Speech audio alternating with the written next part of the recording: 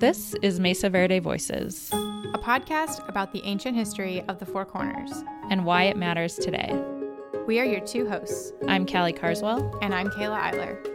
And here's what's in store this season. We've got stories about people, places, public lands, science, culture, and ethics, agriculture, and tourism.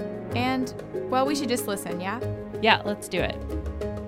Today, we're asking a single question. What's an Anasazi? All right, here we go. So, can you tell me what the word Anasazi means? Didn't they disappear or something? Today, we're going to focus on a single word. What is it? Anasazi? No. I don't know what that means. It's a word you'll see a lot in the Southwest, on hotels, on bags of beans, on a brand of climbing shoes. The word is Anasazi. Yeah, can you spell that? A-N-A-S-A-Z-I. It's a word with a checkered past. And it's fallen out of use. Archaeologists don't use it anymore. The Park Service doesn't use it anymore. Pueblo people have never used it to describe themselves. So we wanted to know, where did it come from? And why don't we use it anymore? Maybe we should start with what it means. Anasazi is a Navajo word. People have translated it to ancient enemy, old ancestor. Some have even translated it to little people. That's Delovai. My name is Delovai Denapa Cook. I'm from Okewenge Pueblo. Delovai has a direct connection to this word. She's a descendant of the ancestral Pueblo people of the Southwest, who non-native people used to call Anasazi. And the issue with this? Well, it's a Navajo word, and back then, during the 15th and 16th centuries, the Pueblo people, the Navajos, were enemies, and so as an archaeological term, it's offensive to Pueblo people. So, how did a Navajo word come to be used to describe Pueblo people? Luckily, I was able to find someone who knew a lot about it. Is that her? Hi, how's it going? That's Chip Caldwell. My name is Chip Caldwell, and I'm a curator at the Denver Museum of Nature and Science in Denver, Colorado. Chip actually wrote an article titled Myth of the Anasazi, digging deep into the history and usage of the word. He told me that it really means different things to different people. So for archaeologists, it was a term that was first used in 1893 at the Columbian Exposition in Chicago. It was a catch-all term to describe all ancient Pueblo people. By the 1930s, it was a kind of label that referred to a period between about 300 AD and 1500 AD, mostly to describe people who were living in the Four Corners area, northern New Mexico, and northern Arizona. It started showing up in magazines, in newspapers, in books about the Southwest, at tourist attractions. And it does have this kind of exotic patina to it. Anasazi, to me anyways, it sounds like a term that describes a kind of mysterious and wonderful culture, perhaps. Mysterious. Because there is no tribe called the Anasazi.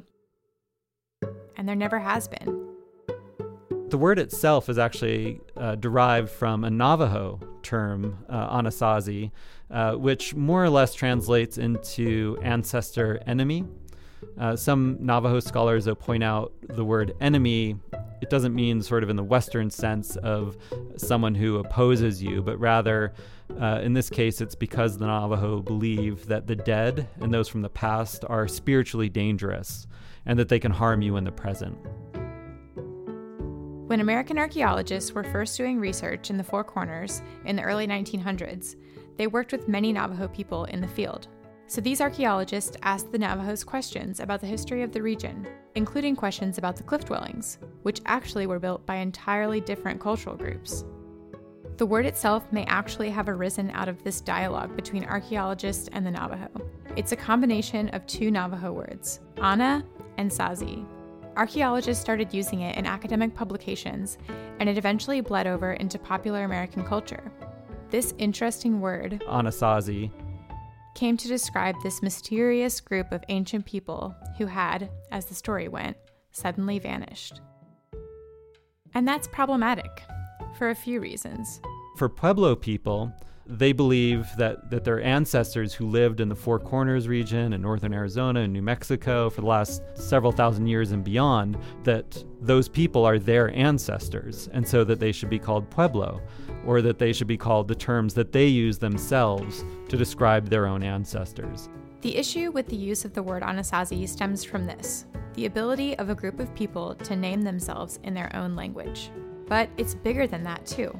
And so they see this Navajo term as a way to kind of distance Pueblo people from their own past. Chip is an anthropologist, and his work with the Hopi people inspired him to look into this issue. They talked at length about how disheartening a term it was for them, because it felt like the term divorced them from their own history.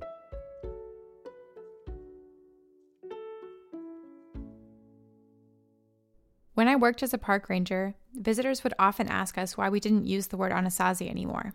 A lot of people thought we were just being politically correct, but that's really not what it's about. Forget about political correctness. Let's just talk about historical correctness, or cultural correctness.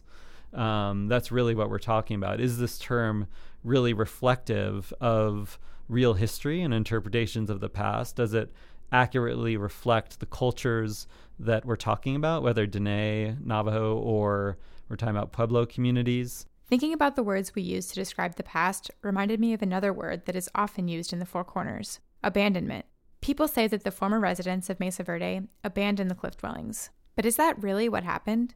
So the problem with a term like abandonment is that it implies that a place has not just been left by people, but they've also relinquished any claim to it. It implies a severing of ties. And while that may in some sense be what happened, it's not really how Pueblo people see the migration away from the Mesa Verde region. My name is Star, not afraid. The day we met up with Delavai, she also brought a friend along. I am Hopi and from the village of Walpi. I am from the Tobacco clan, and I am age 21. The Hopi also trace their heritage back to the so-called Anasazi. And we asked both Star and Delavai what they thought of calling archaeological sites abandoned. As Pueblo people, it's been known throughout history that we've been nomadic. There's old ruins everywhere, and that is because we were nomadic. We didn't stay in one spot for too long because we followed the resource, and wherever it was, we followed the water as well. But they maintain connections to the places they've lived. Delavai told us that the pottery sherds you'll find in sites embody this idea. Okay, so Spider Woman is a very, very important spirit in our stories. She told us when we're migrating and we're going to settle to a new spot, break the pottery so that way the people in the future can see that Pueblo people did live here once. All the broken potteries around is almost like a statement of saying we were here. And sometimes we believe that when you break the pot purposely, that it goes to the underworld and it is used again by the spirits. They still use that in the afterlife. So even when their ancestors left the region, a spiritual bond persisted.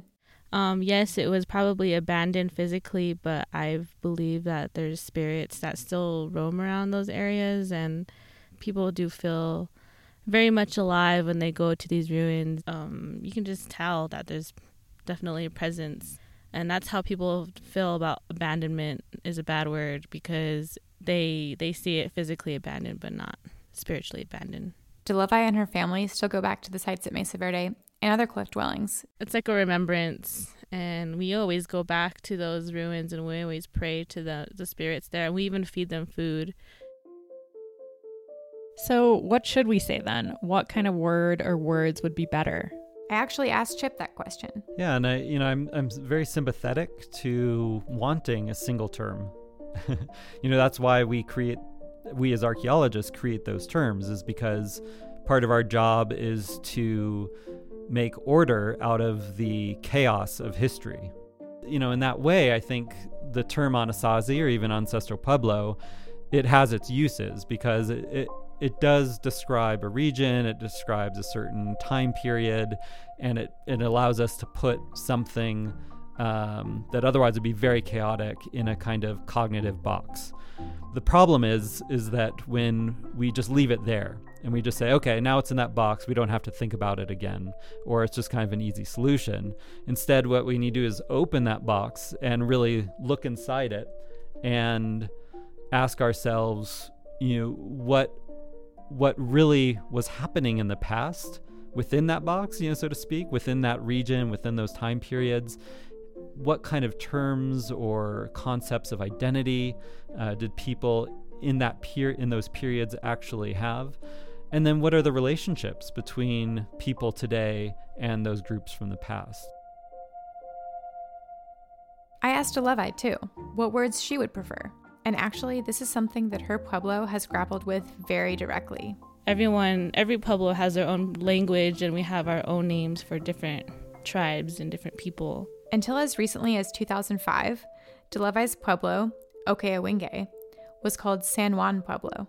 And San Juan Pueblo was named after St. John the Baptist, the saint that the Spanish have given us. And of course, we don't have a good history with the Spanish.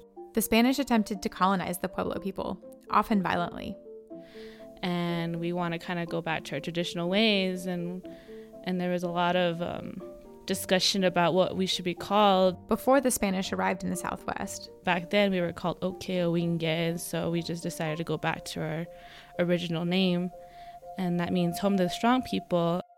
This seemingly simple shift in this one pueblo is a stark reminder of just how much language matters. It matters to identity.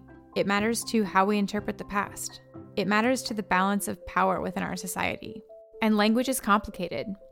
Despite the transition back to traditional names, people's feelings about the word Anasazi still exist along a spectrum. While many feel that it shouldn't be used at all, others don't view it as harshly. In fact, Starr told us that he'd prefer the public at large not use Hopi words too freely. Within the Native communities, however they are taught, whatever that word is, I feel that should be only a part of what their own knowledge. I feel like our knowledge of what we call things and what the old names are, I feel those should be sort of kept within our own communities and not so much shared. Only if there's somebody that decides to share it themselves, then so be it. But however, I feel that Anasazi can stay the universal term, and that they don't exactly have to know like what it's really called. And De Levi sees it a little bit differently too. As for me, I know that people commonly use Anasazi, and to me, it's not offensive, but I know how offensive it is to my people. It just depends on the person.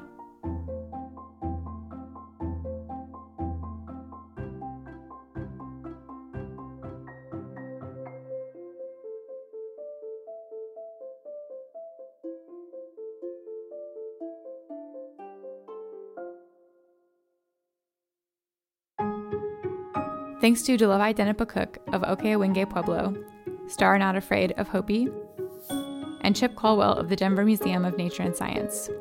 And also thanks to Garen Greyeyes of the Navajo Nation for help in research on this episode. And thanks for listening.